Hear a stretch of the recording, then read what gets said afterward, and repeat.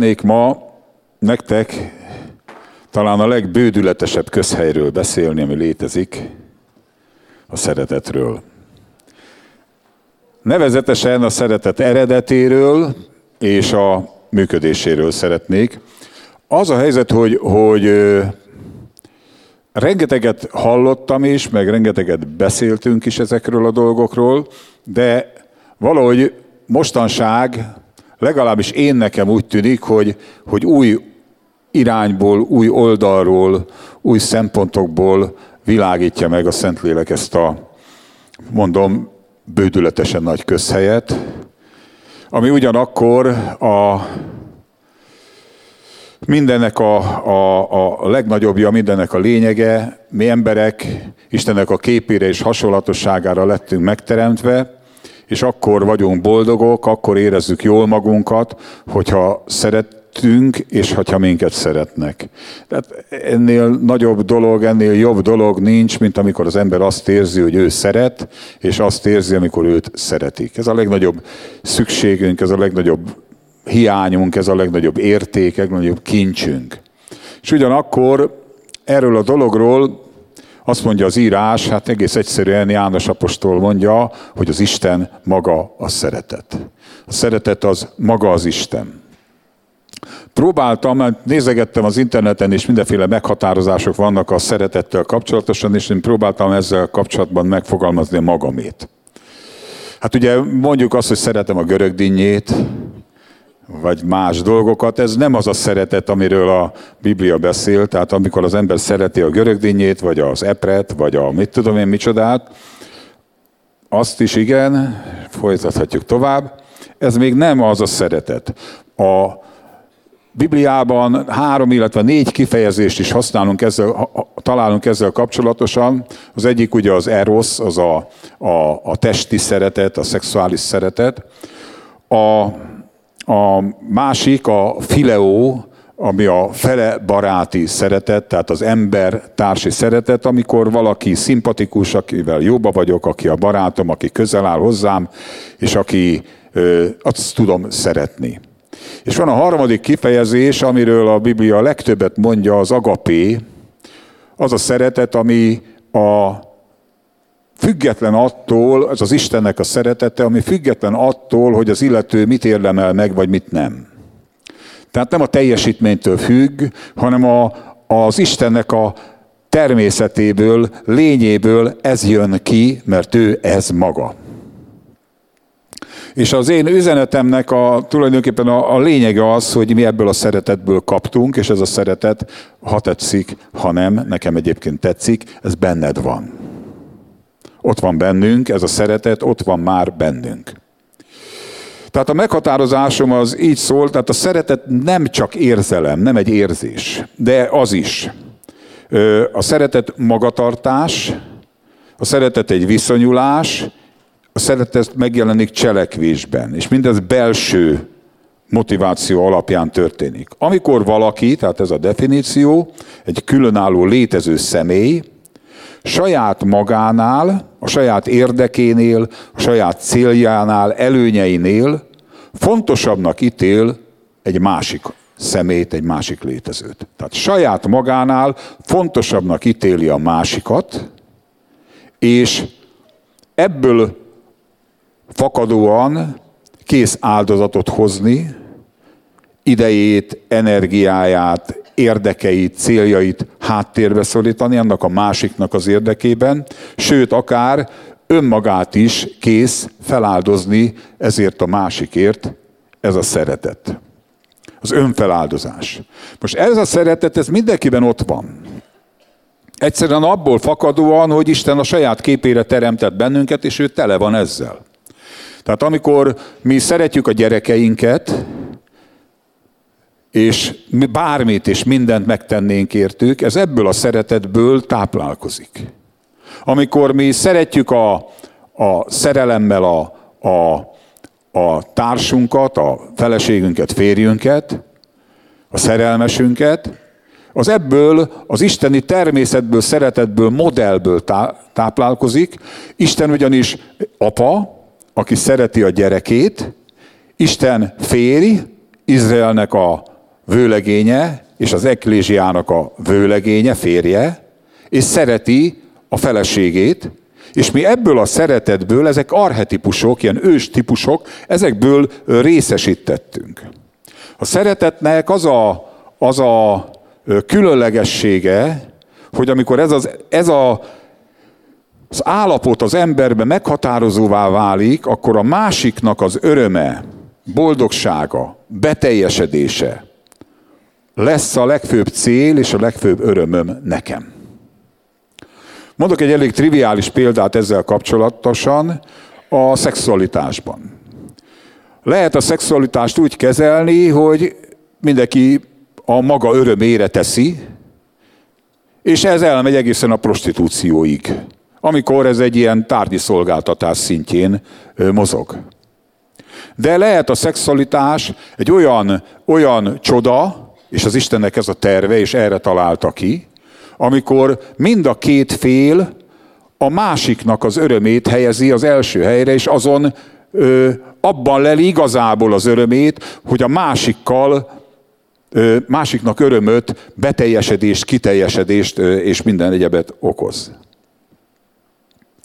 És a szeretet az egy önfeláldozó elköteleződés. Na hát ez a definíció, amit én itt megalkottam. Ezt azért gondoltam, hogy az elején próbáljuk tisztázni, hogy itt az isteni szeretetről, az Istennek a szeretetéről beszél a Biblia a legtöbbet, és én is ezzel szeretnék most foglalkozni.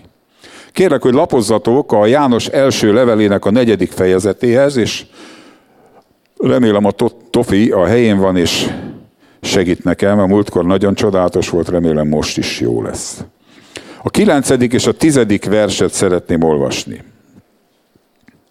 Azt mondja, hogy azáltal lett nyilvánvalóvá az Isten szeretete, itt úgy mondja Károly, hogy bennünk vagy irántunk, hogy Isten az egyszülött fiát elküldte erre a világra, azért, hogy mi éljünk ő általa. Nem abban van a szeretet, hogy mi szerettük Istent, hanem abban, hogy ő szeretett minket, és elküldte a fiát engesztelő áldozatul a mi bűneinkért. Tessék, csodálatos.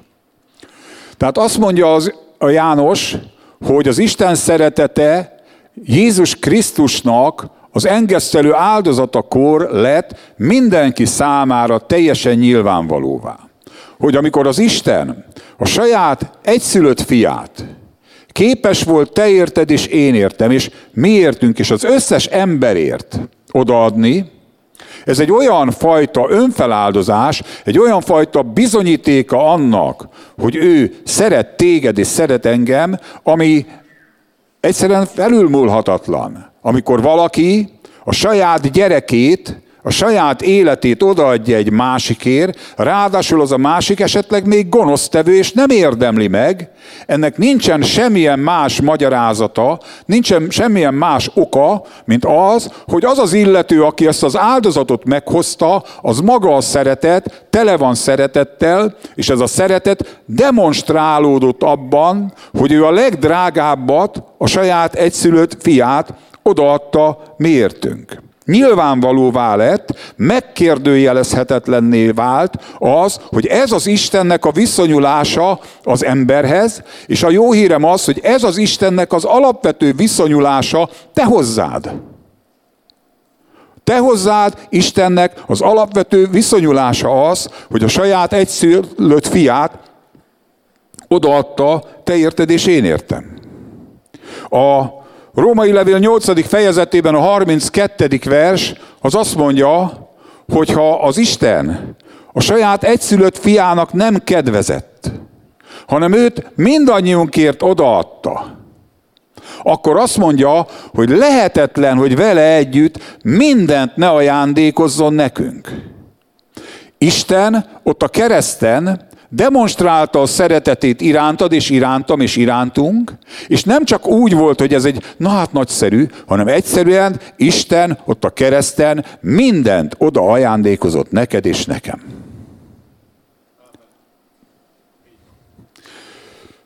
Hát azt tudom ezzel kapcsolatban mondani, hogy az, hogy a világ ezt nem érti, az nem egy nagy dolog.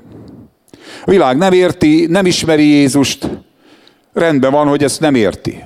De azt, hogy hívő emberek, keresztények ezt nem akarják megérteni, hanem egyszerűen, mikor erről beszélünk, akkor följön valami szerintem ördögi és perverz gondolkodásmód, és elkezdenek az emberek arról beszélni, hívők, hogy miért nem.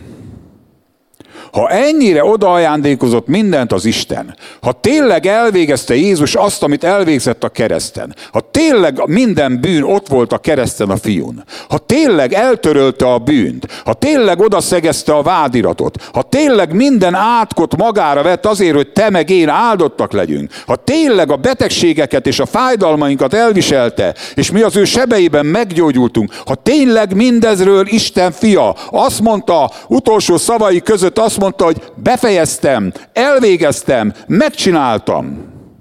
Elvégeztetett. És akkor a kereszténység azzal fáradozik, egy része legalábbis, hogy megmondja azt, hogy miért nem. Miért nem lehet az Isten ennyire jó és ennyire szeretett? Miért nem? Ilyenekkel van elfoglalva nagyon. Hogyan lehet kiesni a kegyelemből? Hát a nyavaja akar kiesni a kegyelemből. Ilyen is ehhez azt mondja, hogy hogyan, hogy miért nem, mikor nem igaz mindez. Mik a kivételek?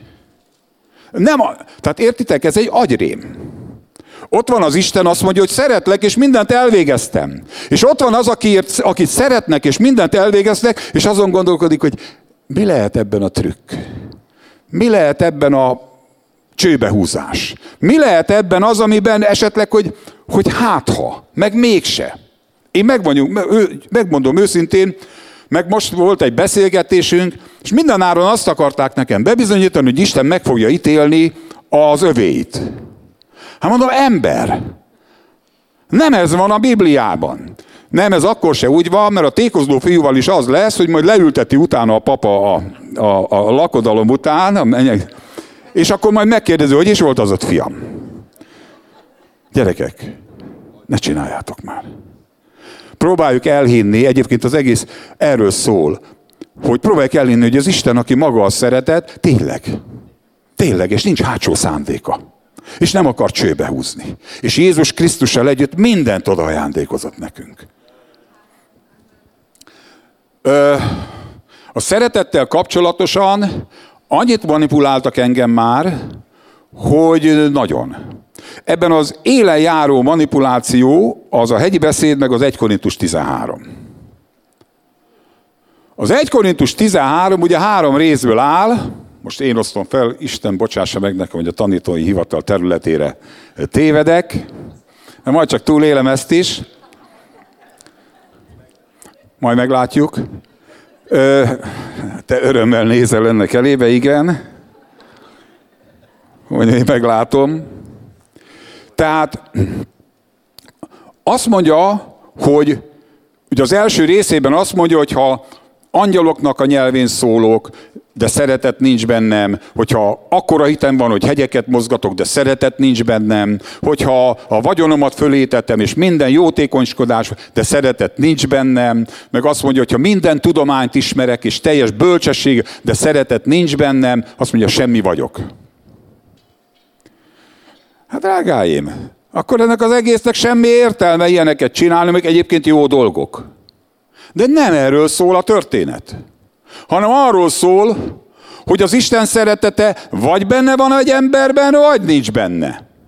Nem a teljesítményétől függően, hanem a Róma 5-ben az van megírva te rólad, hogy az Isten szeretete a Szent Szellem által kitöltetett a szívedben. Ha ez benned van, és ennek alapján csinálod ezeket a jó dolgokat, akkor oké, minden. De ha nem születtél újjá, ha nincs benned az Istennek a szellem, akkor nem vagy a Krisztusé, akkor nincs benned az a szeretet, és akkor ezek a cselekedetek halott cselekedetek, mert nem hitből valóak.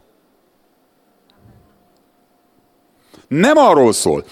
A második részében elmondja, hogy a szeretet milyen. Hosszú tűrő, kegyes, nem gerjed haragja, nem rója föl a gonoszt, nem örül a hamisságnak, együtt örül az igazságnak, mindent hisz, mindent remél, mindent eltűr, hát ez nem vagyok én. Meg te se. Ha ezt oda tesszük mércének akárki elé, akkor azt mondja, hogy vége. Hát ez az, amit én nem tudok. De drágám, ez nem erről szól. Ez arról szól, hogy az Isten ilyen. Az Isten feléd ilyen. Hogy hosszan tűri a gonoszságainkat, és nem a bűneink szerint fizet nekünk. És nem cselekszik az álnokságaink szerint, vagy fordítva. Nem úgy fordítva, hogy az álnokságaink szerint, hanem nem a bűneink szerint cselekszik velünk, és nem fizet nekünk az álnokságaink szerint. Ez az Istenről szól, hogy ő milyen. Hogy ő milyen a mi irányunkban. És utána elmondja a harmadik részben, hogy minden el fog múlni, de a szeretet megmarad. De az 1 Korintus 13 arról szól, hogy a szeretet benned van Krisztus által. És ez a szeretet képessé tesz arra, hogy Krisztus módjára éljél, nem a magad erejéből, hanem a benned lakozó Szent Szellem által, aki isteni természet részesévé tett minket. És nem egy követelményt állít fel az Isten, hogy hát ez képtelenség. Hát a Máté 5-ben Jézus azt mondja, hogy szeressétek, ugye meg volt írva, a régieknek szeress fele barátodat és gyűlöld ellenséget. Én pedig azt mondom, hogy szeressétek az ellenségeiteket. Jót tegyetek azokkal, akik üldöznek, akik átkoznak, áldjátok, és így tovább. Hát, menj ki a budapesti forgalomba, és nézz körül, amikor úgy rádudálnak hiába. Hogy mi lakik benned, meg bennem. Úgy első indulatra, na?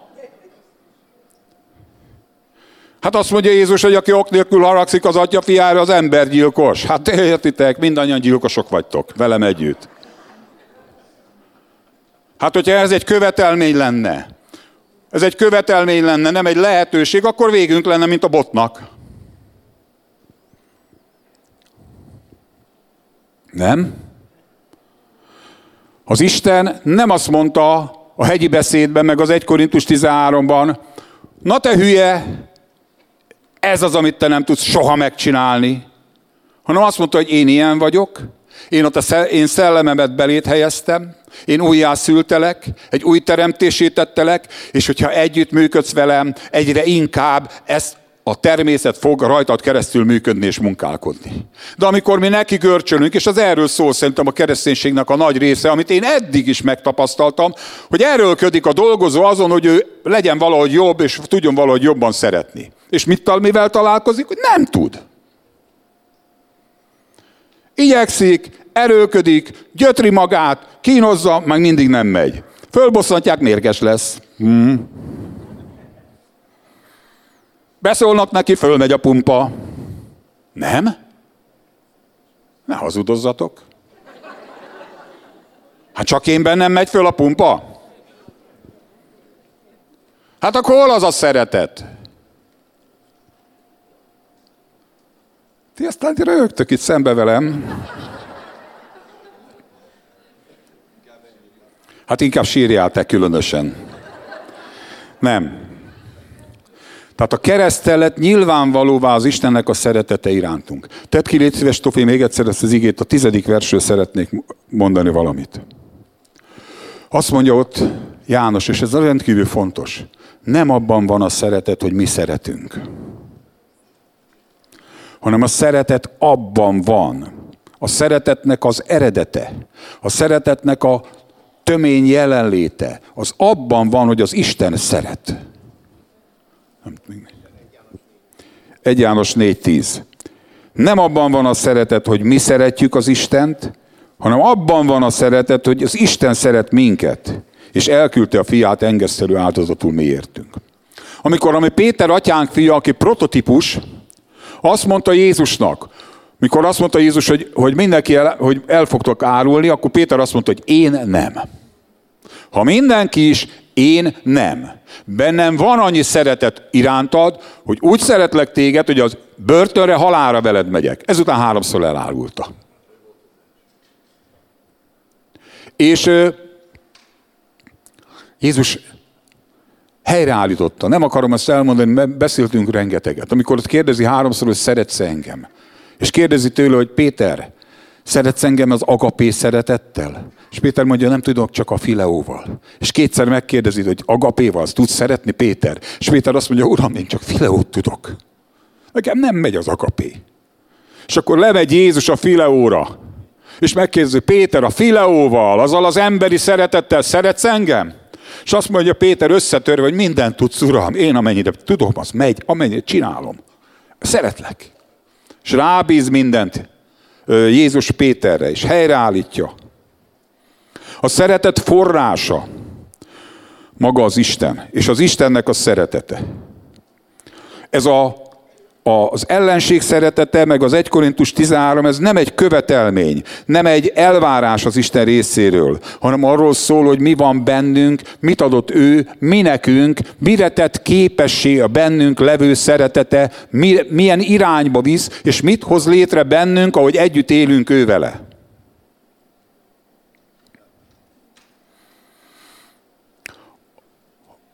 Az Isten szeretetéből nő ki az emberi szeretet, és nem fordítva történik ez. Tehát nem az van, és ezt szeretném egy kicsit, hogyha megfordulna a fejünkben. Nem az van, hogyha mi már jól tudunk szeretni, akkor majd az Isten szeretni fog minket.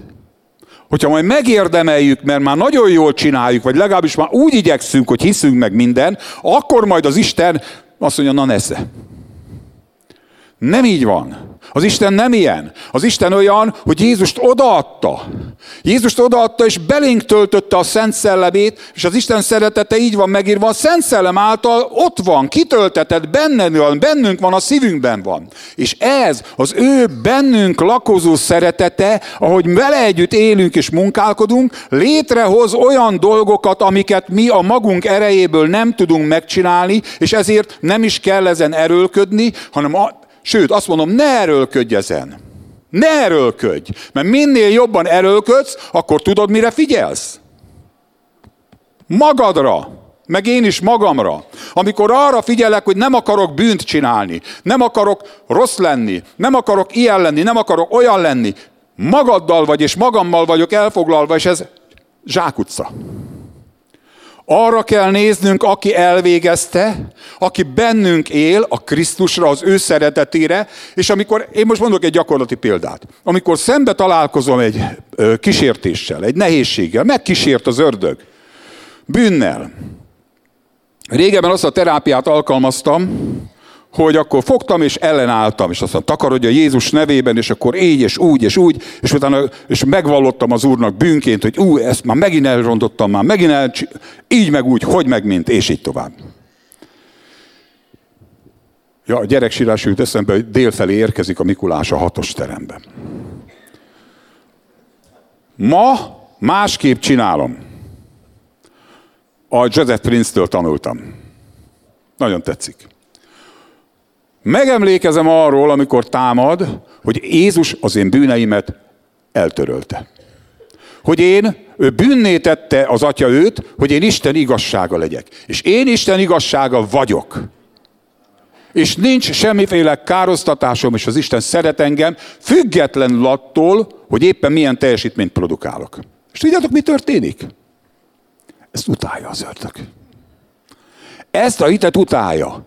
Hogy én nem vagyok hajlandó megengedni neki, hogy kidumáljon abból, akivé Krisztusban lettem. Nagyon működik. Működik. Nem rugdosódok, nem kapálódzok, nem erőlködök, hanem hiszek. Óriási. Tetszik. Próbáld ki. Na jó, menjünk tovább.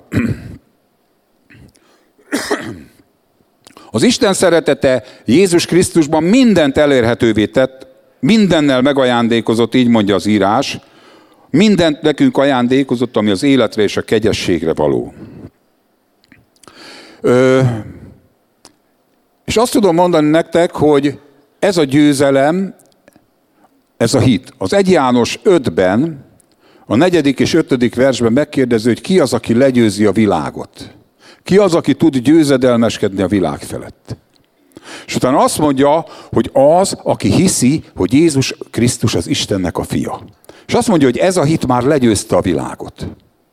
Tehát amikor itt erről beszél, akkor amikor te el tudod hinni, és én el tudom hinni, hogy az Isten feltétel nélkül szeret, elfogadott, az övé vagyok, igazzá nyilvánított, megáldott és meggyógyított, és mindez igaz, amit a kereszten ő elvégzett, akkor ez a hit, ez a fiúságnak, a szeretettségnek a hite, hogy ez az elfogadottságnak a hite, ezzel nem tud az ellenség mit kezdeni. Mert ez a hit legyőzte őt.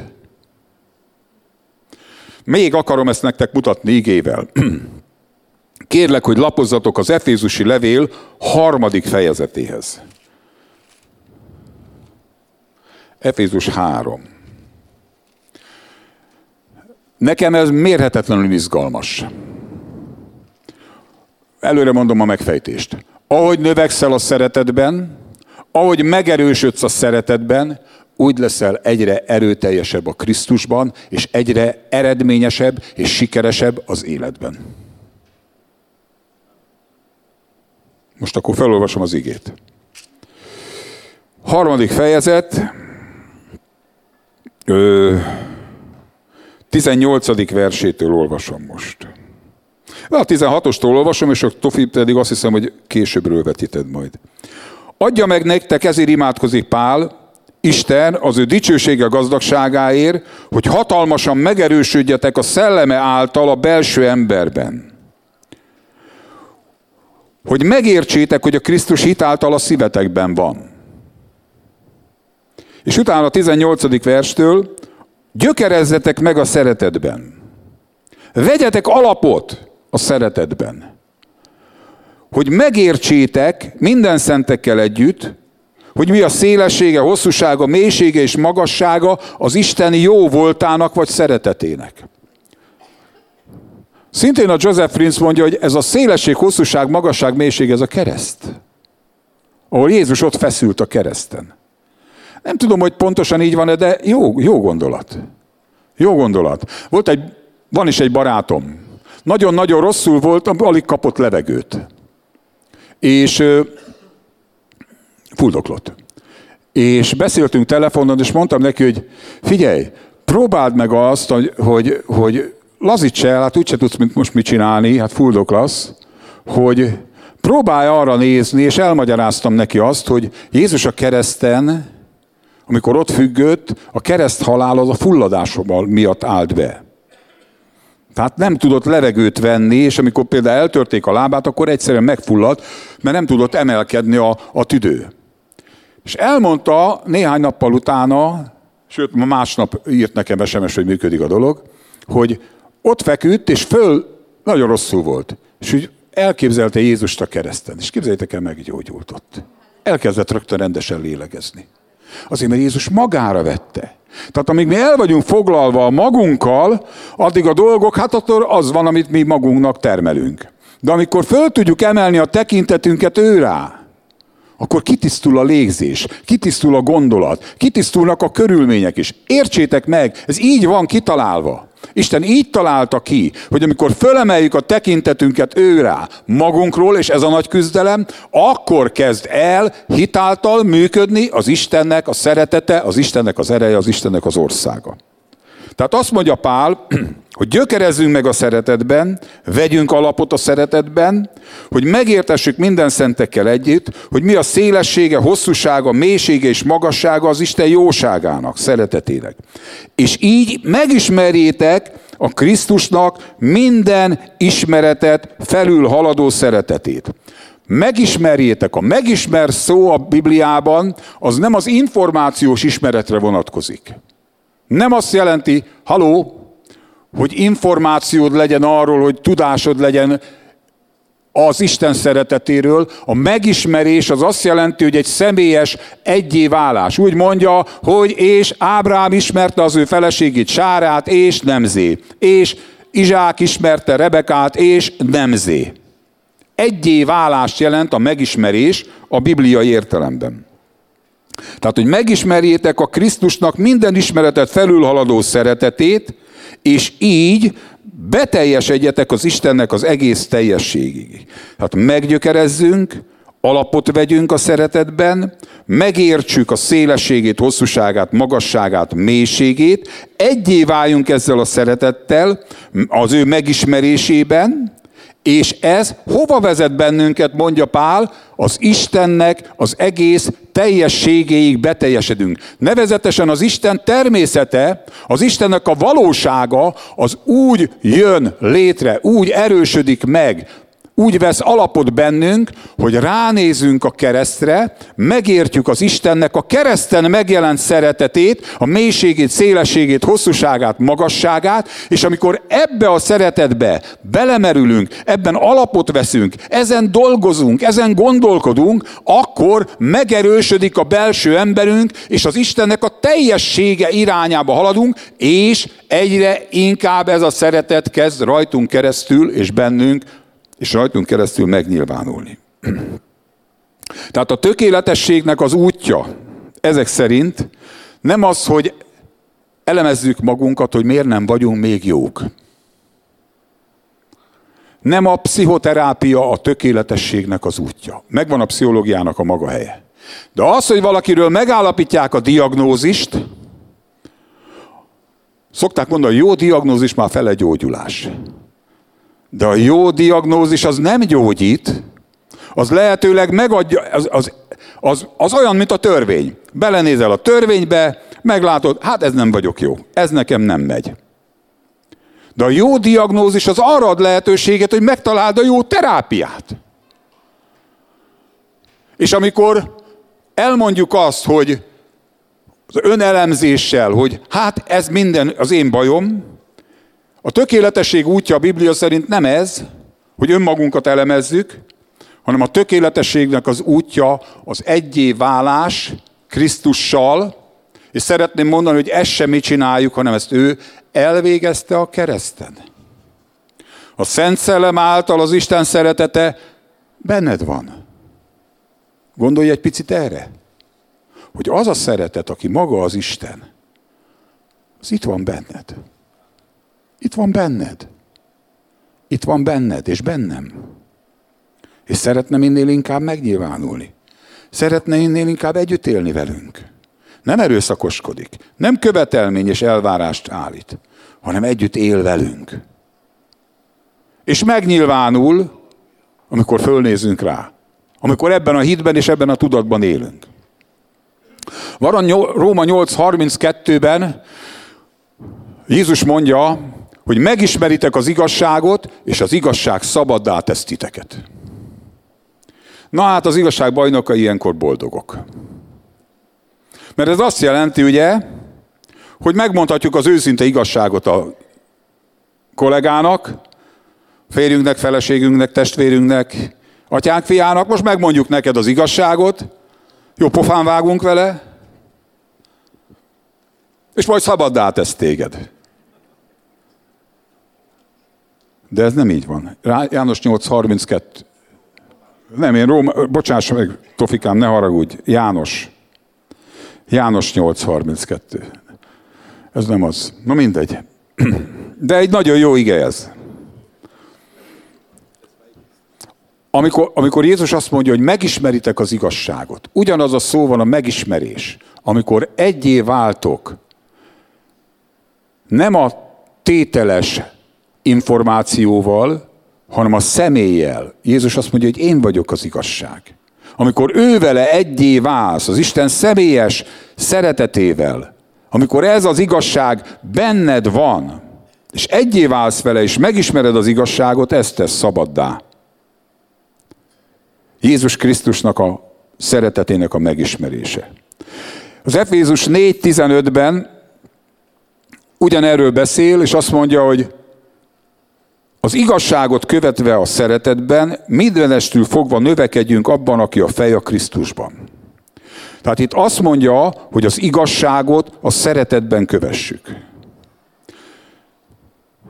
Még egyszer mondom, az igazság bajnokaihoz szeretnék egy szózatot intézni. Ez nem azt jelenti, hogy az igazságot követve a szeretetben a kettő együtt van, nem egymás ellen van. Az az igazság, hogy jó megmondod neki, az őt nem fogja jóra vinni. Nem fogja jóra vinni. A római levélben azt olvassuk, a 2:4-ben, hogy az Istennek a szeretete, az Istennek a jósága indít bennünket a megtérésre. Amikor értitek, hát én nem térek meg ahhoz, akitől félnem kell, aki attól tartok, hogy agyon fog verni. Nem megyek oda.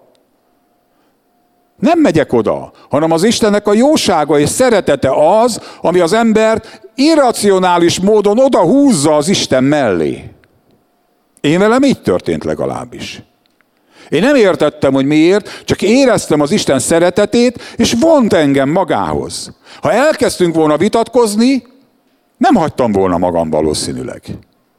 Akkor megmondtam volna neki, hogy de én ezt így gondolom, meg én úgy gondolom, meg én amúgy gondolom.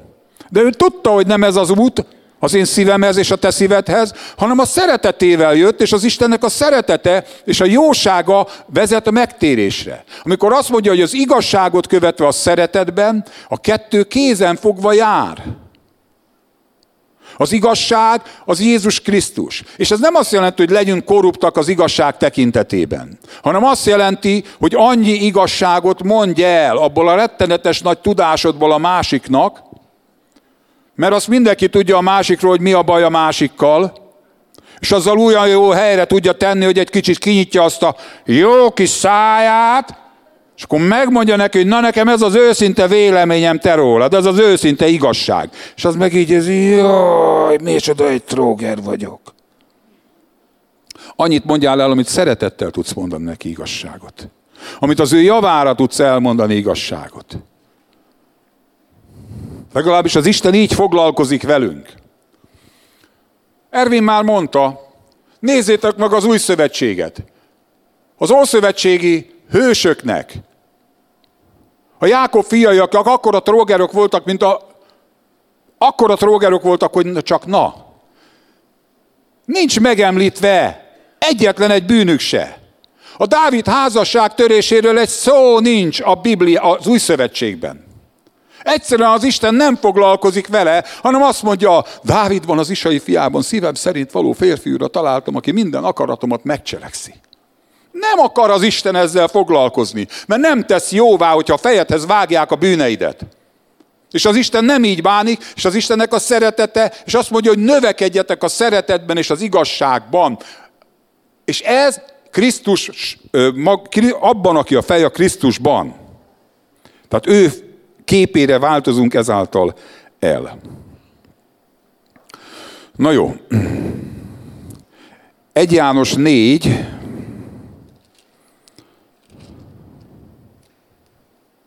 Tehát még egyszer mondom, a diagnózis nem segít, a terápia, és a terápia a szeretetterápia, az segít.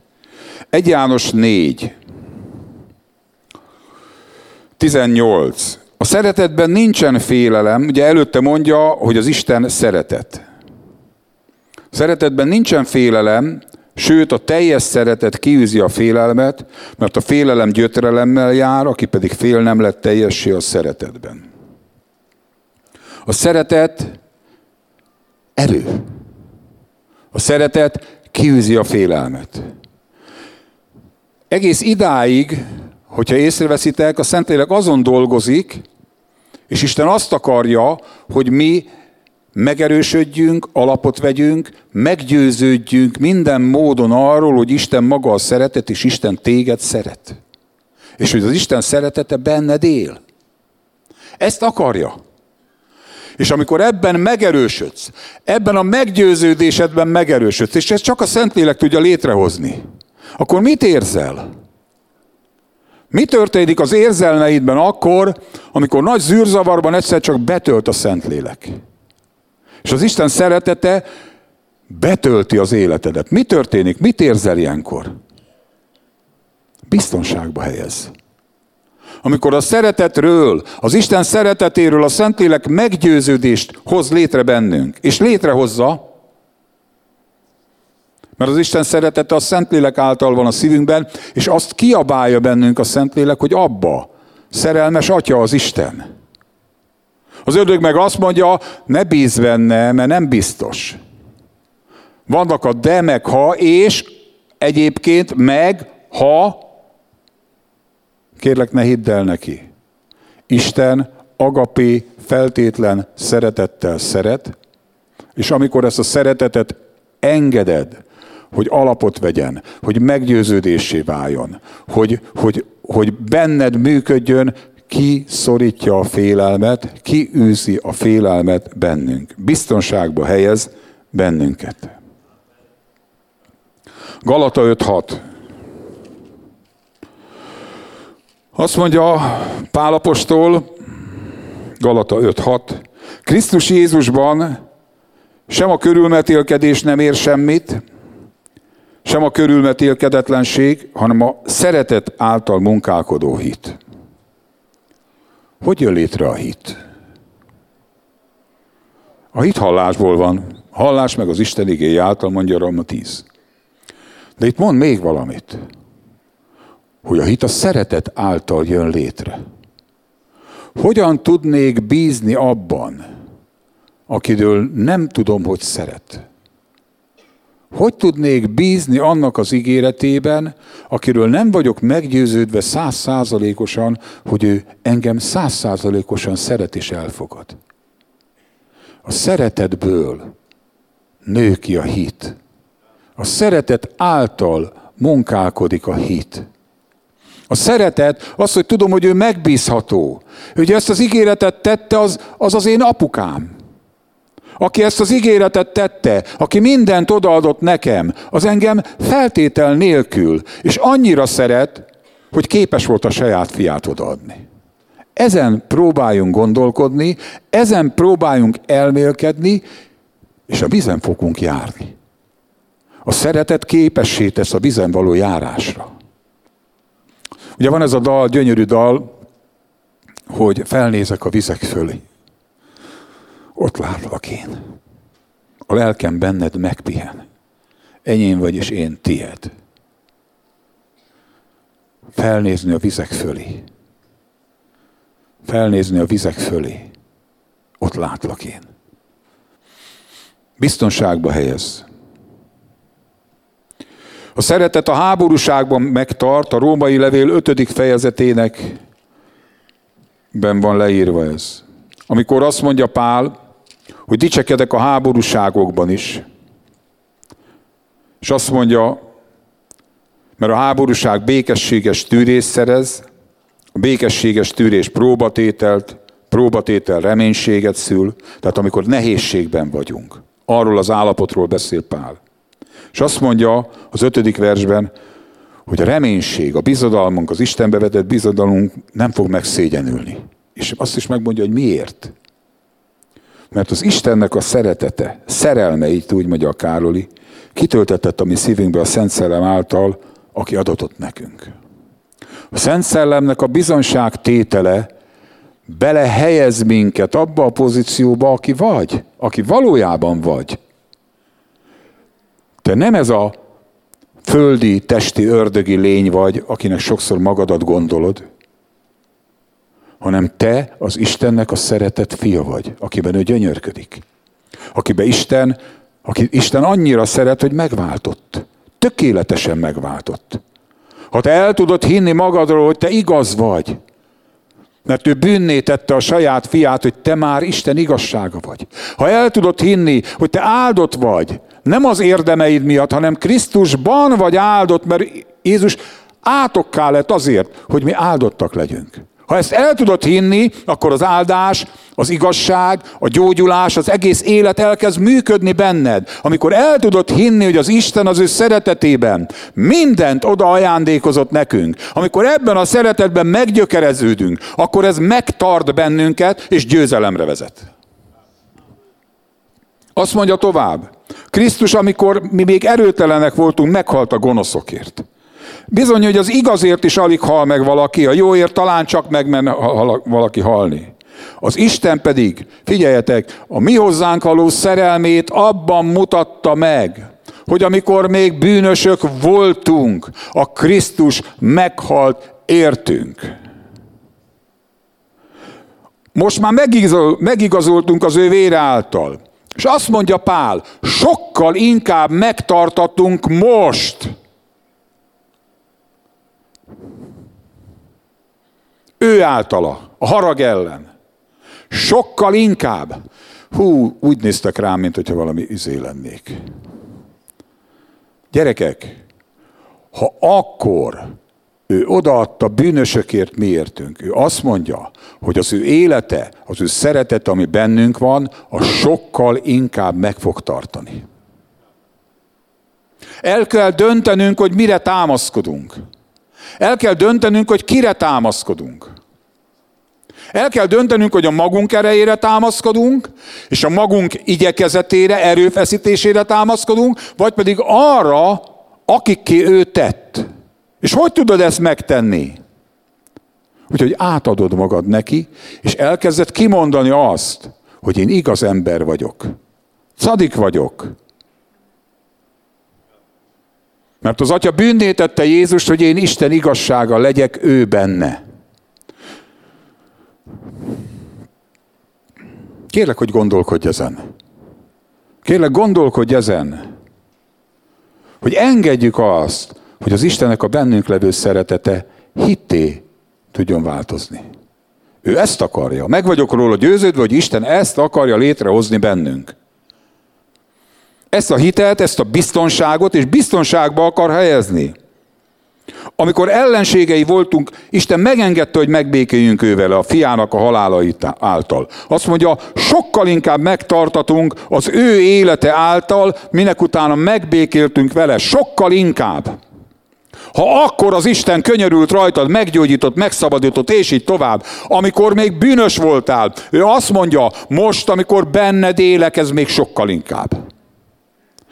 Az egyház meg elkezdte azt hirdetni, na jó, Isten megbékélt veled ott a kereszten, rendbe tette a dolgokat, de most szedd össze magad, és teljesíts.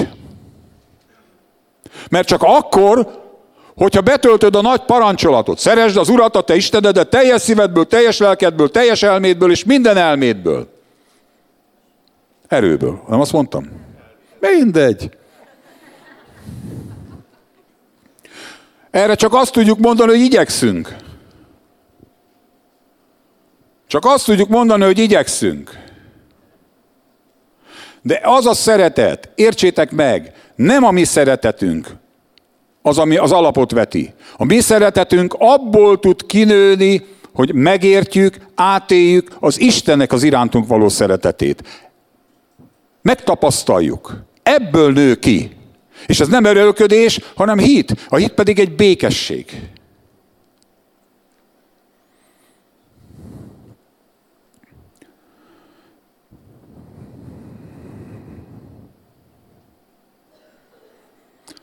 Pál azt mondja az 1 Korintus 5-ben, hogy ő azért teszi a dolgokat, mert az Istennek a szeretete, 2 Korintus 5, bocsánat. 2 Korintus 5-ben, 14. vers, mert a Krisztusnak a szerelme szorongat minket. De ezt mondja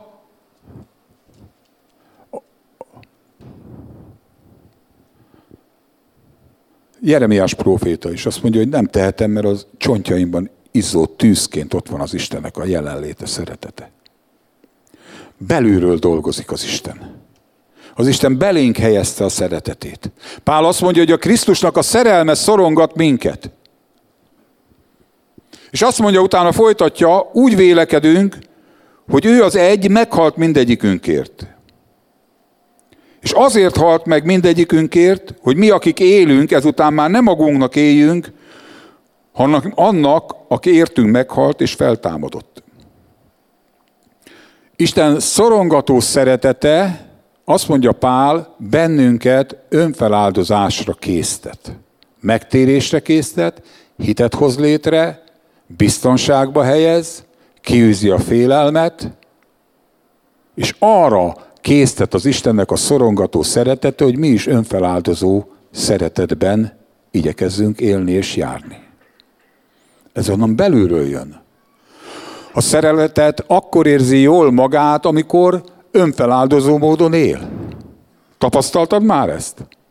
Hogy amikor az Isten rajtad keresztül megnyilvánul, az Isten szeretete, milyen boldogság, milyen öröm? Erről beszél Pál. Istent az atyát a szeretete indította arra, hogy Jézust odaadja miértünk, a fiát odaadja. Jézust, a fiút, a szeretete indította arra, hogy az életét odaadja miértünk. Tudunk más magyarázatot erre? Hogy az atya odaadta Jézus, és Jézus odaadta az életét? És ugyanúgy minket ez a szeretet indít arra, és ezt a Szent Szellem és hitáltal végzi el, hogy önmagunkat odaadjuk Istennek, hogy elkezdjünk szenvedélyesen Istenért élni. Ez a szeretet visz arra, hogy imádkozunk, hogy böjtölünk, hogy keressük, hogy itt ülünk az Isten tiszteleten, hogy élvezzük azt, hogy az Istennek a jelenléte, az Istennek a valósága ott van. Bennünk, közöttünk. Élvezzük az Istennek a szerelmét. És ebből a szerelemből, az Istennel való szerelmes életből nő ki, hogy egy önfeláldozó élet jön létre. Pál erről mondja, hogy lemondunk a szégyennek a takargatásáról, és a nyilvánvaló igazsággal kelletjük magunkat minden ember lelkiismerete előtt. Ha te megismerted, átélted az Istennek a szeretetét, ezt meg akarod osztani. És ami emlékezz vissza, hogy amikor bizonyságot teszel Jézusról, és arról a szeretetről, amit ő tett veled, amit ő cselekedett veled, hogy betölt a Szentlélek? Fantasztikus módon átjár a Szentlélek akkor, amikor őróla beszélünk. Nem így van? Amikor beállunk ebből, hogy továbbadjuk a szeretetet, még önti ránk. Az Istennek a szeretete bennünket arra indít, hogy önmagukat adjuk Istennek, és önmagunkat adjuk az embereknek. Amikor lemondunk az önös érdekeinkről, és azt mondja Pál, hogy követségben járunk az Istenért, és kérünk téged, hogy békülj meg az Istennel. Az az ember, és ez megint nem egy elvárás, egyszerűen csak az a véleményem, hogy ez így működik. Aki átéli az Istennek a szeretetét, az Istennek ezt a mérhetetlen jóságát, az tovább akarja adni. Süti a süteményt, csinálja azt, amit tud. Amivel a szeretetét meg tudja osztani. Nagymamára néztem, eszembe jutott a fantasztikus süteményjegyek. Őtőle tanultam meg kacsasültet sütni, és nagymama, verjük az összes kacsasültet, mondják a gyerekek, hogy itt tettek, ott tettek, a miénk a legjobb, azt mondják idáig. Én a nagymamától tanultam, egyik legnagyobb büszkeségem. Isten általunk akarja a szeretetével elérni az embereket. Te általad és én általam. És ezért bekötött bennünket ebbe a szeretet áramkörbe. Isten bekötött bennünket a szeretetnek az áramkörébe, az Atya odaadta a fiú odaadta az életét, a Szent Szellem betöltött minket, és belénk helyezte az Istennek a szeretetét, mert Isten rajtad és rajtam keresztül nem munkaegységbe, nem követelmény és elvárásba, hanem azt akarja, hogy onnan belülről jöjjön ki belőlünk az ő szeretete, és ez érje el az embereket. Adásban, ölelésben, kedvességben, szeretetben, minden módon. Az első, amit nagyon fontos, hogy szeretném, hogy megértsed, hogy egy szeretett lény vagy, Istennek a fia. Ez nem követelmény, ez vagy. Nem kell elérned, ez vagy. És az Isten szeretete benned és bennünk él, és ő már képessé tett bennünket, így mondja. Képessé tett a bennünk lakozó Szent Szellem arra, hogy ennek az új szövetségnek a szolgái legyünk. És ez kivetődik, és itt most kicsit az emberi viszonylatokra is rákanyarodnék befejezésében. Tehát itt most csodálatos teológiai mélységeket sikerült, vagy nem sikerült fölgöngyölíteni. De azért én hiszek, tehát tudjátok, én abban hiszek, hogy az ige megy és cselekszik. Lehet, hogy esetleg bealszol, vagy mit tudom én, de én akkor is hiszek abban, hogy az ige ilyenkor végzi a munkát. Neked te vagy az Isten szerelmese, mondja Emil, akinek álmában ad eleget. De annyit megértesz ebből az egészből, hogy az Isten téged feltétel nélkül szeret. És annyira szeret, hogy még beléd helyezte önmagát, az ő szeretete benned él, és ez a szeretet benned testé akar lenni, mint karácsonykor Jézusban az Isten magja, hogy az ige testé lett és lakozott közöttünk. Ez az ige, az isteni szeretet benned testé akar lenni, működni akar, akkor az én üzenetem már elérte a célját, és hiszem, hogy az Isten igéje ezt elvégzi. De amikor ott vagyunk a hétköznapok során, az emberi kapcsolatainkban, és mindannyian tudjuk, hogy erre a szeretetre van a legnagyobb szükségünk. És ez a szeretet a legnagyobb kincs, amikor kapjuk, vagy adjuk. Amikor élünk ebben a szeretetben. És mégis magamról tudom, hogy amikor megtámadnak, vagy úgy érzem, hogy megtámadnak, vagy beszólnak, akkor kardot rántok. Az esetek egy jó részében. És az igazságot nem követem szeretetben, nem csak az igazságot. Meg kell tanulni, még jobban betelni a Szent Szellemmel, még jobban átengedni magam és magunkat, és megölelni azt, aki támad. Legalábbis Jézus ezt mondja. Szeressétek az ellenségeiteket, áldjátok azokat, akik átkoznak titeket. Jót cselekedjetek azokkal, akik bántanak benneteket. És imádkozzatok azokért, akik üldöznek titeket. Hogy legyetek a ti mennyei atyátoknak a fiai, akik felhozza az ő napját jókra és gonoszokra egyaránt. Ő bennünk van. Ez nem egy követelmény és elvárás. Ő bennünk van, és ha engedjük, akkor ő ezt megcsinálja bennünk. Én szeretném ezt engedni. Engedem is.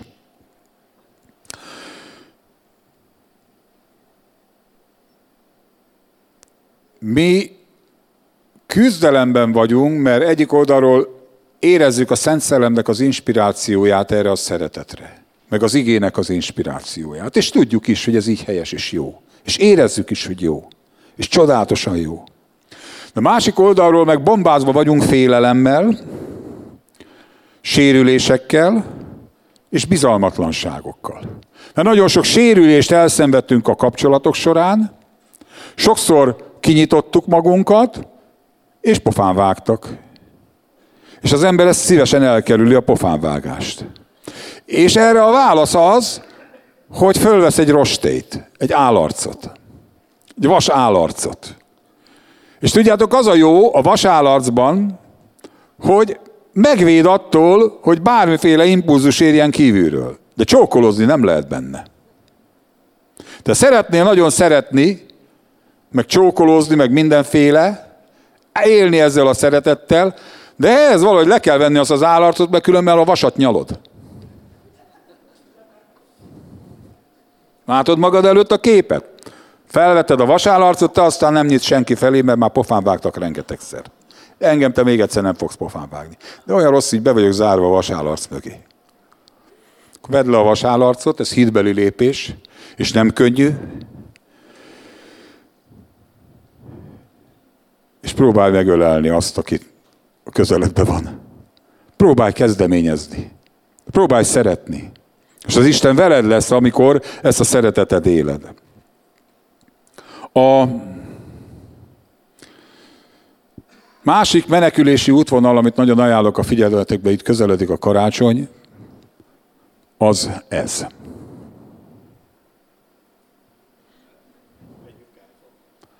Ne egy iPhone-t vegyetek, nem iPhone. Ha lehet, tartsatok velem együtt internetes böjtöt. Ugyanis ez egy menekülési útvonal, magamról tudom. Ott vagy egy társaságban, be akarsz bújni a vasállarc mögé, akkor nem kell nagy vasállarc, megnyomod a telefonodat, és te el vagy foglalva. Bebújsz bele. És akkor nincsen semmi gond, mindenki tudomásul kell vegye, hogy te most foglalt vagy. A virtuális világba bementél, és bezáródik a természetes kapcsolatok világa. Magamról is tudom, hogy mekkora veszély ez. Hát jönnek a hírek, az információk, a Messengeren küldött valaki, és mit tudom én, és küldik is. De ez egy pseudovilág, és nem szabad megengednünk, hogy az igazi világot eltakarja. Mi azt szeretnénk, és most szerintem a Mikulás javában ott tombol a gyerekeknél a 6-osban, és azt szeretnénk, hogy itt a december hónapban szeretnénk hangsúlyt helyezni arra, hogy a közöttünk levő isteni szeretet minél inkább megjelenjen a testvéri kapcsolatokban is. Minél inkább megjelenjen a családokban, az otthonokban. És ezért is beszélek többek között erről. Meg szeretnénk erről beszélni. És 2 hét múlva, ma lesz este a Kit Light, a Szent Szellemmel és Tűzzel 6 órától, de 2 hét múlva egy egész napos programot szeretnénk ennek szentelni. Egy karácsonyi istentiszteletet szeretnénk 10 órától tartani, és az istentisztelet után szeretnénk egy szeretett vendégséget tartani. Egy közös étkezést. A gyülekezet fog gondoskodni az üdítőről és a főételről. Emilke már megrendelte a cuccot. 3 vagy 4 féle fogás lesz, és lesz nyafogás is.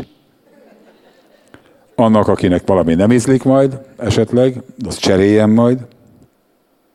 De arra kérünk benneteket, különösen az ügyeskező hölgyeket, de férfiak is tüsténkedhetnek, hogy hozzatok finom süteményeket. És akkor itt meg lesz terültve a terülterű asztalkám, és utána egy 2-3 órát itt egymás társaságában fogunk étkezni, barátkozni, szeretni egymást, ismerkedni, és így tovább.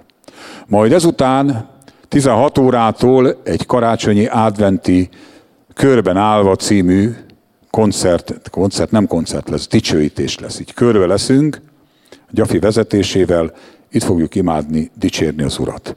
Tehát 17-ére, ha lehet, úgy készüljetek, hogy nagyon jó napunk lesz. Nekünk az a célunk, azt szeretnénk, hogy ez a gyülekezet, mint az eklézsia része, a mennyei szeretetnek a földi lerakata legyen. Hogy Isten családjaként funkcionáljunk. Abban az erőben, a szeretetnek abban az erejében, abban a megtartó erejében, növekedni szeretnénk a Krisztus szeretetében. Ezt úgy tudod, hogy fölemeled a tekintetedet, és őt nézed, és növekedni fogsz, mert a Szentlélek növekedést adja az Isten szeretetében. És ahogy így növekszünk, be fogunk teljesedni az Istennek az egész teljességeig.